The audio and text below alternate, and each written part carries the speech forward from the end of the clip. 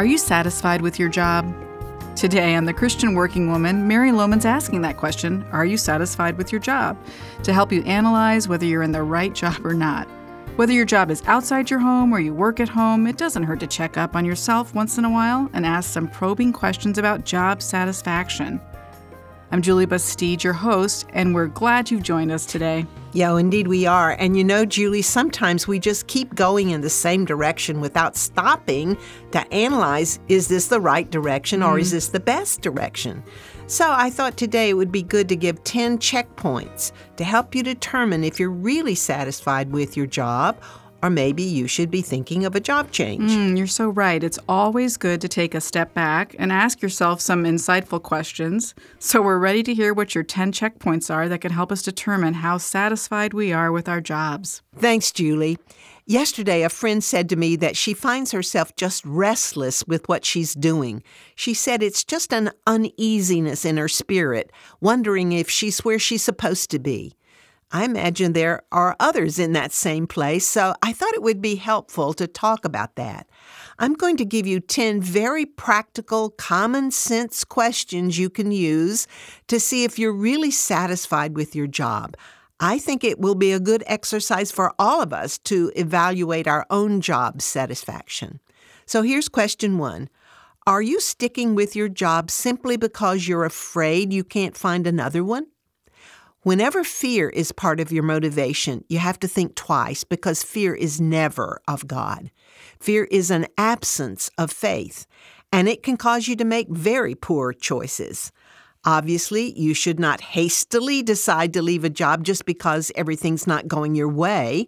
But if fear of not finding another job is the only reason you're hanging on to the job you have, it's likely that you're simply not trusting God in this matter like you should. We are told that it's much easier to find another job while you're still employed. So if you think you're staying in a job for the wrong reasons, it might be wise to move quietly and begin a job search and see what possibilities are out there. Here's question 2. Did you start your career because you were genuinely interested in it or only because you needed the money or someone coerced you into it? Have you ever looked back at the career or job decision you made and wondered whatever caused you to go in that direction? It has happened to me. You know, that can simply be a function of lack of maturity or lack of good counsel or just moving too quickly. But if you're in a job or career for which you have no real interest or passion or no particular giftedness, it's going to be difficult to be satisfied with that job. In fact, you will become more dissatisfied as the weeks and months roll along. It is not unusual to recognize a wrong job decision at some point in your career, but that doesn't mean you're stuck there forever. If you know the job is not right for you, then it's time to start planning your next move. Plan carefully so as not to make another mistake, but move ahead. Don't let that rut keep you from reaching out to something new that God may have for you. And then question 3, do you feel healthy at work, or do you regularly worry or feel sick about going in the next day? If going into work turns your stomach, actually creating physical problems, well, it's pretty certain that something's wrong. Maybe it's not the job itself which is the problem, but maybe a particular person that you work with or for. It's helpful to separate the actual job from other things about the job that may be difficult for you. Then you'd want to ask yourself if you want to give up a job that suits you, one where you really enjoy the work, just because of a personality clash or heavy workload or some other circumstance. Or it could be that you simply allow yourself to worry too much about little things, and that's creating the health issues for you. Jesus told us not to worry because our Heavenly Father is watching over us.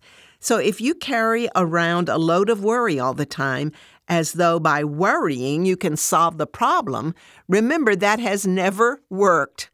God may have you in your job to teach you to trust Him and to let go of the little stuff, to cast all your care on Him because He cares for you. Question number 4, do you feel as though your rate of pay is fair? Who of us would ever say we couldn't use a little more money? But the question is, do you feel you are being paid fairly, competitively, according to the work you do? Now, you may find it difficult to be objective about this question, so a good suggestion is to do some research and find out what the rate of pay is for your type of job in your geographical area. You might find that you're doing quite well, or maybe not. But it's best to have some facts and not just feel like you aren't paid enough. Money's always important to us, no doubt about that. As the saying goes, follow the money.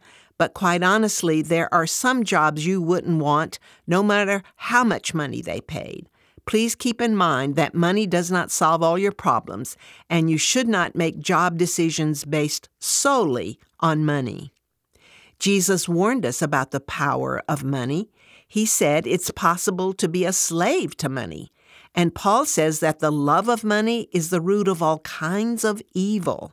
So you need to tread very carefully when money raises its head in your considerations.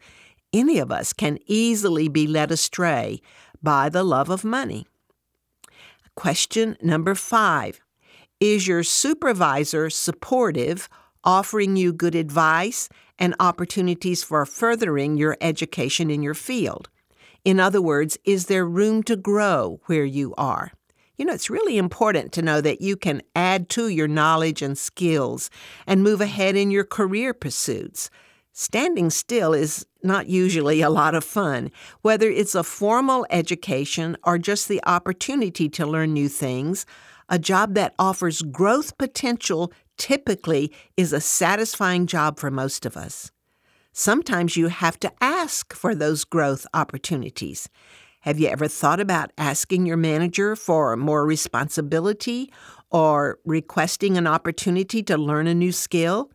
As James puts it in chapter 4, he says, "You want something, but you don't get it. You do not have because you do not ask of God." So this is a good prayer to remember. And then question number 6, do people look to you for advice at work? Now, this may seem like a strange question, but think about it. If your knowledge and advice are respected and appreciated where you work, that really adds a lot of job satisfaction. And moving to a new job may not give you that same level of value to your employer. At least it may take a lot of time to build that kind of respect and value. So don't underestimate the importance of those little things that you have where you work now. Little things that have taken time to build and are not easily replaced. Knowing that you have something valuable to contribute and being asked for help and advice is very satisfying, and so you should not overlook that in determining whether you're in the right job or not. Question number 7. Have you managed to find a good balance between work and personal life? If you feel you are in a good, balanced situation between the demands of your job and those of your personal life, that may be a huge determining factor in evaluating your job satisfaction. That means a lot. Even if you're not totally thrilled with your job, to give up that good balance, even for a job you might like more, could lead you into a lot of stress and tension, both at home and at work. The grass does tend to look greener on the other side quite often, but when you get there, you may discover that the green grass over there is all wet. And while green is nice, wet isn't, if you get what I mean. Sometimes we simply make trade-offs because nothing is perfect in this world, and that includes our jobs. Question number 8. Have you developed a positive relationship with your coworkers, or at least learned how to deal with each other's different personalities? In all the years of this ministry, the one issue that always comes up as more problematic than any other is getting along with the people you work with or for.